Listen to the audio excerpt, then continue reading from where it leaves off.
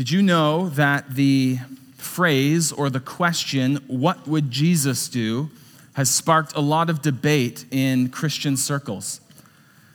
If you have been a Christian for any real length of time, or you've been involved in the church for any length of time, or you've even maybe known a Christian sometime in the last 20 or 30 years, you are probably aware of the question, what would Jesus do? And you've seen the letters WWJD on a bracelet that lots of people especially liked to wear, and I think there's probably still people that wear these WWJD bracelets. But did you know that that's not just a universally accepted phrase? There's some people that love it, and there's some people that don't think it's a helpful phrase.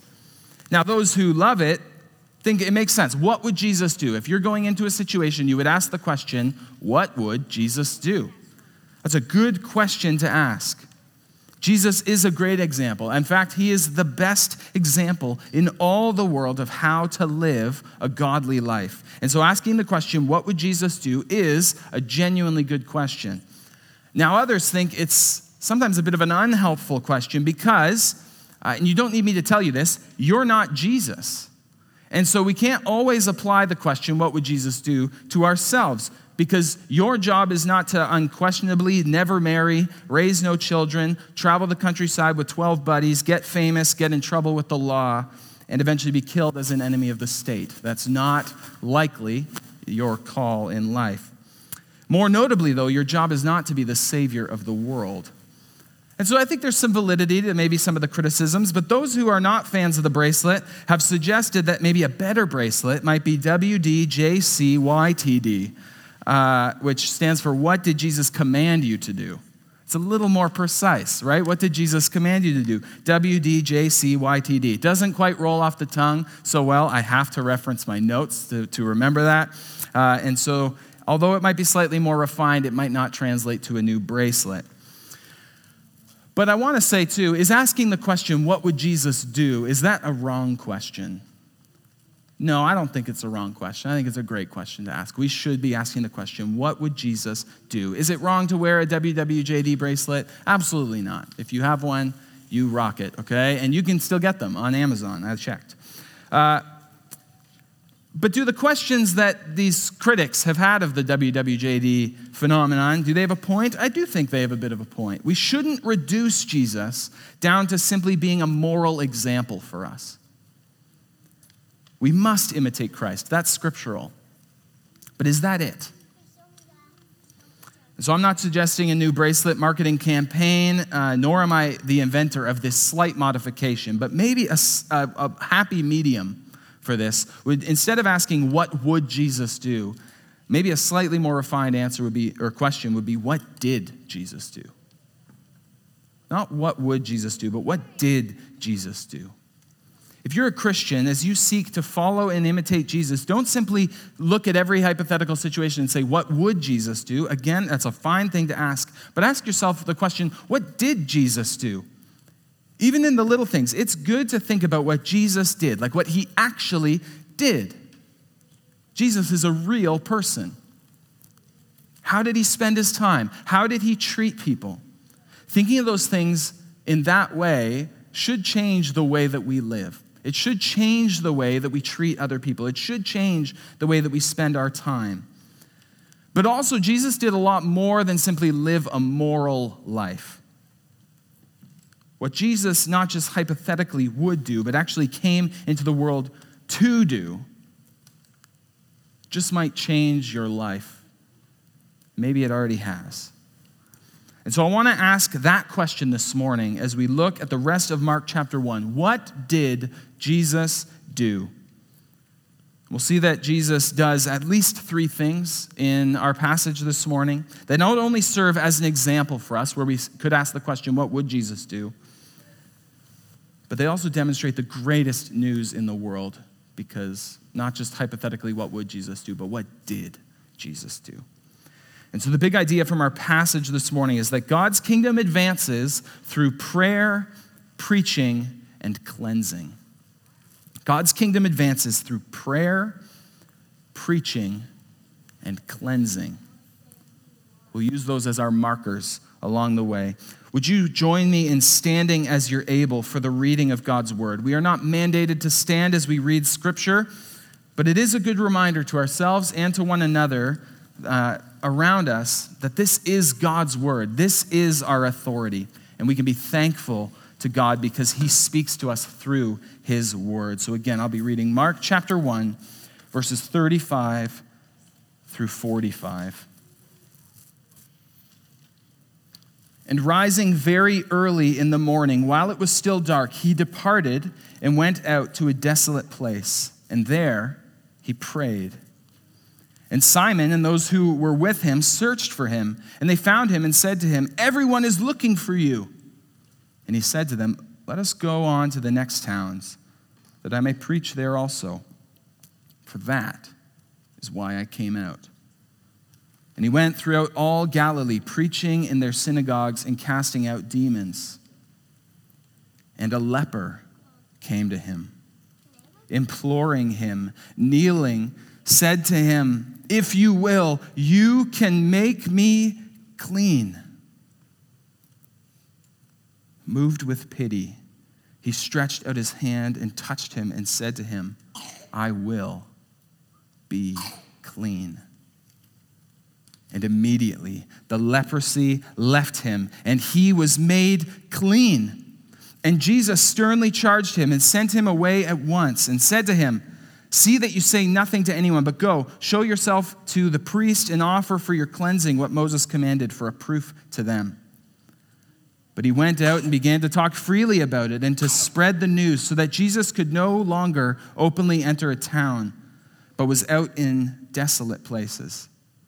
And people were coming to him from every quarter. This is the word of the Lord. Thanks be to God. Amen. You can take a seat. So what did Jesus do? Well, first we see Jesus prayed. Jesus prayed. Remember from what we saw last week, Jesus had been up late into the night healing the many who came to him. It said the entire town came to Simon's door where Jesus was staying, and he healed many. And so he was up late, yet he still gets up early and gets alone to pray. Now, a big looming question in this text, or anytime we bump into Jesus praying, is the question, if Jesus is God, right? He is God's son. He is God in the flesh. Why would he need to pray? Well, I'm encouraged to see that Jesus does pray. A prayer was not below Jesus. He understood, actually better than anyone in the whole world, how important fellowship with God is. How important it is to go to God in the intimate fellowship and conversation that we have in prayer. And so, yes, Jesus is fully God, but he's also fully man. And so prayer is a big part of what he did. And so knowing that this is something that Jesus did ought to be a great reminder right off the hop for us to understand that we need to make prayer a priority in our own lives. If we think truly about the mind-boggling privilege that it is to pray, that we can commune with the God of the universe, and he wants us to do it, why aren't we praying constantly? One of my favorite quotes on prayer is one that I've shared many times by Robert Murray McShane as he documented in his journal just of what seemed to be an ordinary day for him. He said, "Rose early to seek God and found him whom my soul loveth. Who would not rise early to meet such company?" Who would not rise early to meet such company? I can give you an answer to that question. Me, a lot of the time. Too often, it's me. I struggle to think of prayer in this way, that it is seeking God and finding him. If you resonate with that, let's not let that be so. Because if we don't make prayer a priority, we are naive to think that it's just going to happen. I don't know, maybe you are far more holy than me, but we don't just fall into prayer. You're not just sitting there and then all of a sudden you're like, man, where did 3 hours go? I just was praying. I don't know. That doesn't happen to me. Jesus demonstrates the need to be disciplined in prayer, making it a priority. He gets up early, he gets away. And it may sound overly pragmatic, but we need to ask ourselves those questions. What disciplines can we put into our own lives to actually make prayer happen? Is the only time where you can honestly have focused time to be with the Lord, is that early in the mornings? Then do it. Right? Get up. Make it a priority. If this means that you have to go to bed early, do it. Right? You need to watch one less episode of that show that's no good anyway, do it. And this isn't me slinging mud at you. This is me preaching to myself as much as anyone in the room. But I know myself. And I know that if I can't get up to devote time to prayer, because I'm not willing to give up some evening entertainment or because I'd rather snooze my alarm 5 times, that communicates something very clear, at least to myself, about what actually matters most to me. Now, do you need to get up early to pray? Is that the lesson here from Mark chapter 1, 35 to 37? Is that the lesson? Is this the practical thing that you must only pray in the morning? No, God doesn't care exactly which time of the day you pray. We're not mandated to do that, but he does care that you pray. And I think if we're honest, probably for most people in the room, getting up early would probably be the best time. It's not to be prescriptive, but I think it would do us all a lot of favors because our days get consumed with so many things. And so make the most important things happen first. Jesus models that. Now, we don't need to literally go out into the wilderness as Jesus does, but maybe you could, right? I mean, Jesus is in Capernaum. He's not like right out into the wilderness. He's out in desolate places. He's getting away from people. Now, not too many people I know can just pop out of bed and within 30 seconds they're in like deep, profound prayer and, surrounded by distractions, just completely block those things out. Again, maybe you're not like me, but I'd imagine you're more like me than we think. And so do what you need to do to be deliberate and disciplined in your prayer. Maybe you need to get outside for a walk and pray. Maybe you need to pray out loud. Maybe you want to write out your prayers. Maybe you need to pray with someone else. Maybe don't have your phone anywhere near you as you pray. Get to a literal or figurative desolate place if that means it will help you pray. And we can think of 100 other practical things here. Seek accountability. What if you had a fellow member of the church call you at a certain time, or you call them at a certain time when you wanted to devote time to prayer? What if, to jumpstart some of these disciplines, you went to a friend's house that you know has a robust prayer life to encourage you both as you pray together? That would be time and gas well spent. We gather every other Sunday evening to pray. Come to that. We connect virtually every Wednesday morning to pray. Join us in that.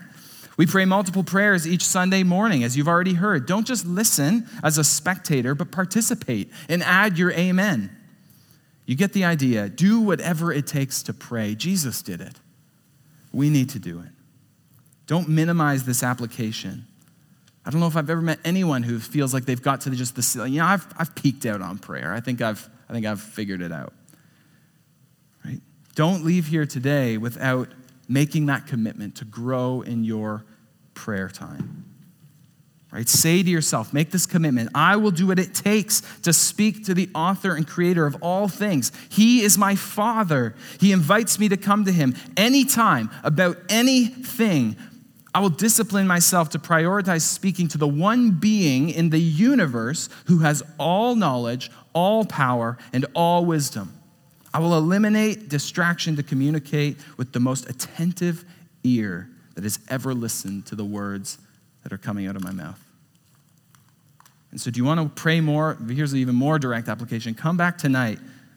Come for the meal at 5, but more importantly, come back for our prayer service at 6. Charles Spurgeon wrote these challenging words. He said, "Brethren, we shall never see much change for the better in our churches in general till the prayer meeting occupies a higher place in the esteem of Christians." And so it almost feels anecdotal as we read this passage. We can almost just breeze over the fact that Jesus is praying, but that's the first answer to the question we see. What did Jesus do? Well, he prayed. And we're going to see this a few more times through the Gospel of Mark, where Jesus gets away to pray. And he always does this in the context of really hard things he's going through in his ministry. When things get tough, prayer was not below Jesus. It's a priority for him, and so may it be the same for us. Now, what else did Jesus do? Jesus prayed and Jesus preached. We see Simon and the others go to track Jesus down. The description I have in the ESV says that they searched for him. It's a bit of a soft translation for that word searched. Maybe the most accurate word we could say would be hunted. They went looking for Jesus. They were hunting for him. They're like, where did this guy go? Right? And finally, they find him and they say to him, everyone is looking for you. This has a tone of a rebuke. They say, effectively, Jesus, you're famous. Right? Literally, the entire town the night before came to Simon's door to be healed. So they're saying, Jesus, you're famous. Everyone's looking for you. What are you doing out here? The whole town is looking for Jesus, this miracle worker. But we see over and over that Jesus' mission is not simply to be a miracle worker. We see how his authority and his power is demonstrated in the miracles that he performs. And we're about to see him perform more miracles. We see him casting out demons in verse 39. We see in verses 40 to 45 him healing this leper. So he's not totally throwing that out. But Jesus knows that miracles alone are not the answer. They demonstrate that the kingdom of God is coming near. But faith comes by hearing, and hearing by the word of Christ. And so Jesus says to them, let us go into the next towns that I may preach there also, for that is why I came out. Think about this for ourselves. Our best efforts and most redeeming qualities as a church can't save anyone. It's a sobering thought. Only the gospel is the power of God for salvation. And this is a good reminder, not just for church leaders, but for church members. Ready? You can write this one down. What you win them with, you win them to. That's not original to me, but remember that one. It's a good one. What you win them with, you win them to. If Jesus wins people with simply miraculous acts, but they don't repent and believe, as he said, that's his message that he came to preach, they aren't saved. Is we need to ask ourselves the question, church, what are we tempted to try to win people with other than the gospel? Do we try to win them with a great performance or a spectacle? Do we try to win them with a dynamic speaker who's both funny and challenging, goes deep but keeps it short? Right? Maybe we try to win people with a perfect welcoming ministry that just so wonderfully balances, engaging the extroverts but not intimidating the introverts. Now, remember, these are good things. These are good things, right? We are blessed to have talented musicians. I spent a lot of time preparing the sermon that it might be clear and helpful. We need to be warm and welcoming people. But nothing replaces the gospel. What we win them with, we win them to. We have no business trying to win anyone with an experience. We need to win souls with Christ. Jesus knew that the miraculous deeds, as central as they were to his ministry, weren't enough. He needed to preach. He came to proclaim a message of salvation. And let that be applied to yourself individually too, Christian. Gospel proclamation does not only happen from behind a pulpit. God's kingdom advances through prayer and through the proclamation of the gospel.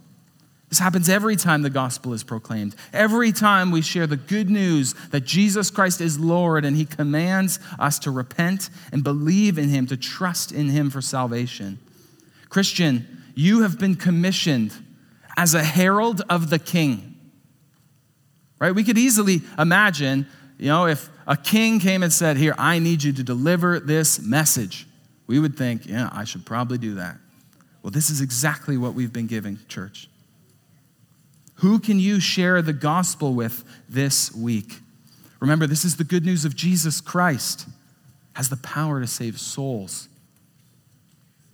Let's make that a priority in each of our own lives. And let's sandwich those first 2 points together just as another point of application for you. Prayer and preaching. Pray for the preaching of God's word that happens behind a pulpit. This pulpit and pulpits all around our city and all around our world. I don't ask you to pray that so that I'd feel better about myself. I'm asking you to do the God-ordained, kingdom-advancing act of prayer about the God-ordained, kingdom-advancing act of preaching. Charles Spurgeon, again, the prince of preachers, as he was referred to, was asked once what the secret was to his success and his influence of his ministry. And you know what he answered? He said, "My people pray for me." Jesus prayed, Jesus preached, and through these advanced God's kingdom. And finally, we see that Jesus cleansed. Jesus cleansed. We find this in verses 40 through 45. What happens here? It's a story that if you've grown up in the church, we can hear it and it kind of rolls over us because it feels familiar, right? A leper comes to Jesus. He begs to be healed. Jesus miraculously and instantly heals him. He then tells him to go to the priest and be declared clean. This is an important point that Jesus doesn't always just try to undermine the law. He's saying, go to the priest, be declared clean. And Jesus tells the man to, quite sternly, I'll add, not to tell others. Again, Jesus is not trying to gain a crowd for the sake of a crowd. He's not trying to gain a crowd because he can work miracles. Jesus is coming to heal hearts, not just diseases. Right? Even if healing diseases demonstrates his mercy and his power, his authority over disease and the restoration of God's kingdom. Well, at first glance, that's a pretty apt summary, right? That's it. It's a remarkable story, but within these verses 40 to 45, again, we can become calloused to how startling and provocative and even offensive this interaction is. The more we see this story for all of its shocking beauty, the more it can change us. Now, leprosy is a general term, as we see it in Scripture, used to kind of capture a whole bunch of skin diseases, one of which is what we would know as leprosy, or Hansen's disease, as it's more technically called. Now, I don't claim to be a medical expert at all, but you don't need to be a doctor to see how horrific, even as an example disease, Hansen's disease is on people. It's a disease that attacks the nerves, which become swollen under the skin. Eventually, it can cause the affected areas to lose their ability to sense touch. Makes it so that you lose the ability to sense pain, and this can lead to terrible injuries like cuts and burns. Untreated, it wreaks more and more havoc on the body. Even just considering this one disease as an example, it's horrific. One doctor who had worked to research and to treat this disease during the 20th century, he would send his patients home with cats. That was his prescription. He'd send them home with a cat, and bear yourself for this. It's horrible because these patients in third world countries, they would fall asleep, and because their body had no pain, no warning system, vermin would come and chew on them while they were sleeping. The doctor that treated this disease called leprosy a painless hell.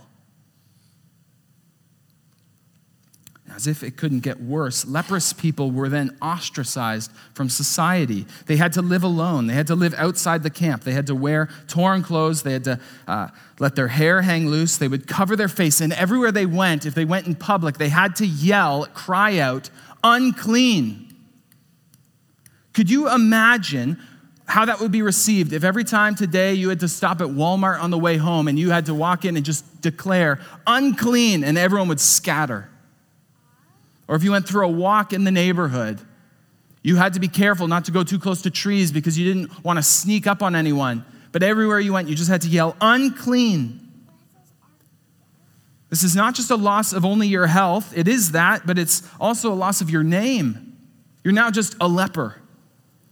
You lose your identity, your occupation, your habits, your family, your fellowship, your ability to worship.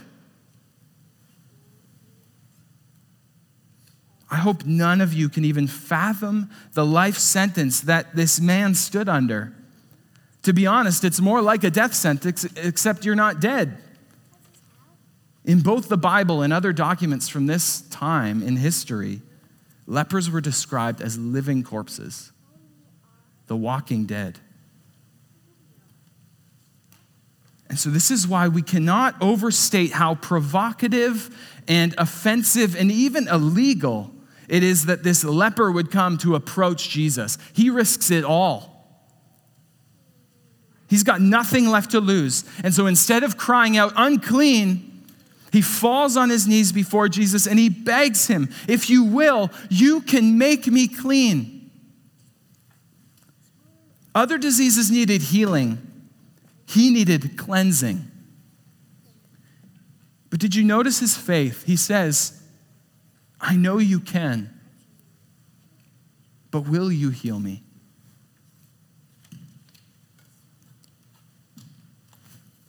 And look at how Jesus reacts. Every other person, bar none, every other person would recoil. If a leper came out of nowhere and fell in front of you and started yelling at you, you would run the other way.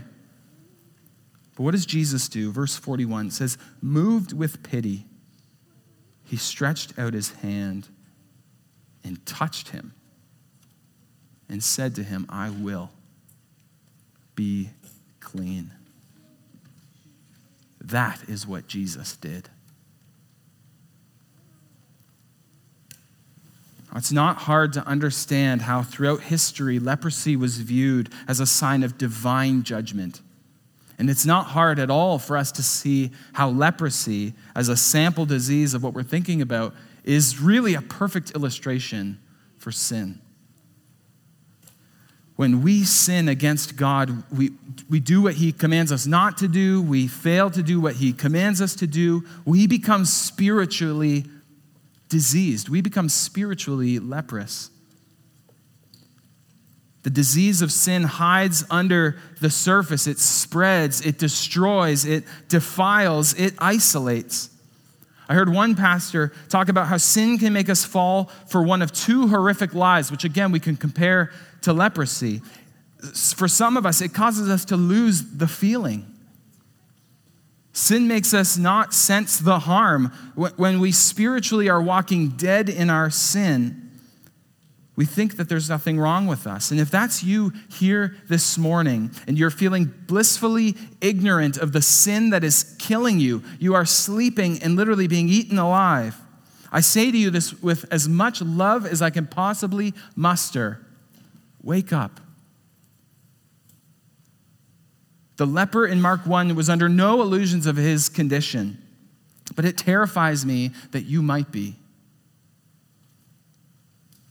You may even have grown up in the church. You may have mastered the art of hiding the sin that lurks underneath. But we all need to wake up and come to Jesus. He has the power to cleanse you from all of it. So that's one lie. The other lie is thinking that you are too far gone to be saved. Maybe you think that. Maybe you think, I'm too damaged. I'm too dirty. I'm beyond saving. Even if I'm savable, I'm not worth saving. Oh, friend, please don't miss this. You are savable, and you are absolutely worth saving. Jesus thinks so. I don't have words enough to communicate to you how much, if you would come to Jesus and fall on your knees before him, how much he would be moved with pity for you. Not even for a millisecond would he recoil. This is what Jesus does. It's the perfect example of power and pity. Verse 41, moved with pity, he stretched out his hand and touched him and said to him, I will be clean. Now that word there for pity, it may also, your Bibles may have it translated as he felt indignant, or there was indignation, that he had a hatred. Now what would that hatred to be for? I mean, I think the only way we could understand that, if that's the word, is he hated what this man was going through. He was so grieved by this pain and suffering of this man that was kneeling in front of him. He felt this unbelievable pity. He, no matter what, had this strong emotion. And we're reminded from the text that Jesus can cleanse the filthiest sinner. It's just what he does. There's multiple shocking reversals in this passage. Ordinarily, and this is why lepers had to stand 50 paces away from people, if you touched someone ceremonially unclean, you became unclean. It's just the way it worked. You couldn't touch a dead body. You couldn't touch someone with leprosy because then you became unclean and then you had to be cleansed yourself. Well, not so with Jesus. Everything that we would assume to be true gets flipped on its head here. Jesus touches an unclean person, and instead of him becoming unclean, what happens? The leper becomes clean. And don't miss the significance of this touch. Jesus didn't have to touch him. Jesus could have said, "Whoa, buddy, stay back. I'll heal you from a distance," okay? That's not even, that thought doesn't even go into Jesus' mind here. He reaches down and touches him. One pastor, Kent Hughes, wrote of how significant this touch is, even without the healing. We don't know this man's backstory, but if he had a wife, maybe he had long since given up hope of ever knowing the touch or embrace of the woman that he loved. If he had children, there was no goodnight kisses, there was no hugs, there was no touch. He was outside the camp. Hughes tells the story of his own pastoral ministry of a lonely man who he counseled, who was not part of a church. He had no family who cared for him, or he belonged to no church family, and he would go and get his hair cut every single week just to have someone touch him with no misunderstanding. I can't fathom what this man experienced as he fell before Jesus and felt the touch of someone that was so moved that wasn't recoiling from his presence. Not only did Jesus not recoil, not even flinch, he came closer. And this man felt the touch of Jesus and was healed instantly and completely. Friends, spend time reading over this story this week and think deeply and profoundly about this difference. This is the first time it's ever happened to me, and I'm not saying this for anything other than just, I've heard this story my whole life, but as I was preparing this sermon, in this portion of my writing, I was moved to tears. That's never happened to me. I'm not a crier. But it's powerful what Jesus does. This man meant nothing to anyone, but he meant everything to Jesus. And so Jesus comes closer, and he touches him, and he heals him. And understandably, this man is grateful beyond words. And it actually leads him to disobey Jesus' command to not go and tell. And this leads to the second reversal that we see in the text. This man, at the beginning of the story, was on the outside of society, literally in the wilderness. But because of what Jesus does for him, he is made clean. He's restored, not just in body, but even in society. He's brought back in. But then as the people collectively rush for a miracle, Jesus is then forced out, back to the outside, back into the wilderness. And so there's a precious and amazing foreshadowing that we see in this text of exactly what Jesus does for you if you are in Christ. He puts himself on the outside for you. Even though he never sinned, even though he is the only perfectly clean, when it comes to sin, the only perfectly clean person in all of history, he took on the curse that should have fallen on you. He took on your penalty, the penalty that you deserved for your sin. And when he would die on the cross, he died the death of a cursed criminal to pay for the sins of all who would trust in him. Every part of our spiritual disease can fall on Christ. And if you would turn from your sin and trust in him, falling before him and calling out to him, Lord, cleanse me, you can be cleansed immediately and completely. We know that Jesus can do it. He demonstrated his power and his authority in stories like this, remarkable stories. No one could heal leprosy. Throughout even the Old Testament, it said that those healing leprosy, and in the rabbinic tradition, it was the same as raising someone from the dead. But Jesus can do it. And even more perfectly, Jesus' power and authority is demonstrated in the fact that he didn't stay dead. He rose from the dead in victory. And his rising from the dead demonstrates that even death couldn't hold him. Even death couldn't defeat him. Even death doesn't have the last word. God's just wrath against sin has been satisfied in Christ. And so every sin, every last bit of sinful bacteria that threatens hell for you is nailed to the cross. This is why it matters very much to each and every one of us in this room. Not just what Jesus would hypothetically do in a moral situation, but what Jesus actually did. Not only did he give us a model of prayer and of preaching and of even this mercy, right? We can apply that and understand that. Jesus doesn't recoil from the people who are rejected from the world. As Christians, we should imitate that. We should love people that the world says these people are unlovable. But somehow, even more remarkable than what just Jesus would hypothetically do is what he actually did, what he came to do. It changes everything. Because even look at these examples. Prayer becomes possible because of Jesus. It's why we pray in the name of Jesus.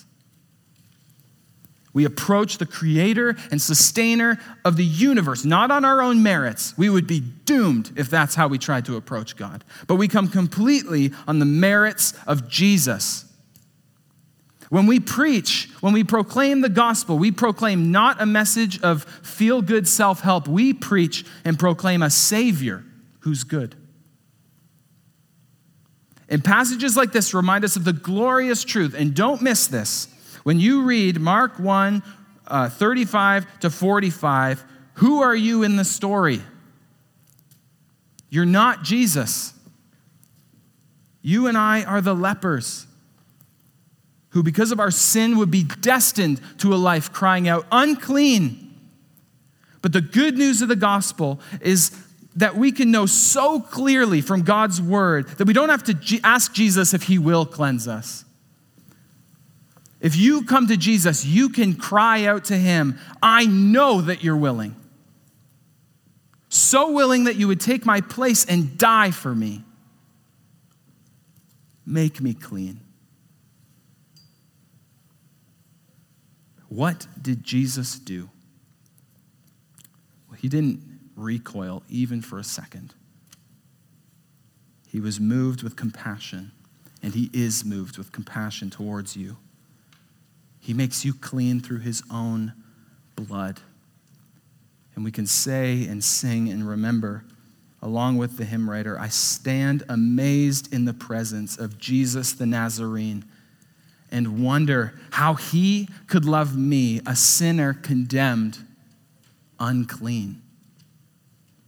How marvelous, how wonderful. And my song will ever be, how marvelous, how wonderful is my Savior's love for me. Let's pray.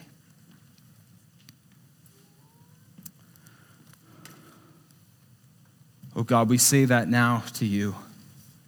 How marvelous, how wonderful that you would look at us, sinners condemned unclean, and see someone worth saving. But Lord, we know that so clearly that it wasn't too great a cost to give your own Son to save our souls. And so, Lord, we pray that that would change everything about the way we live today. That we wouldn't simply imitate good morals, but that we would remember that what Jesus came to do, what Jesus actually did, makes prayer possible. What Jesus came to do was to proclaim a good news that you've commissioned us to do the same.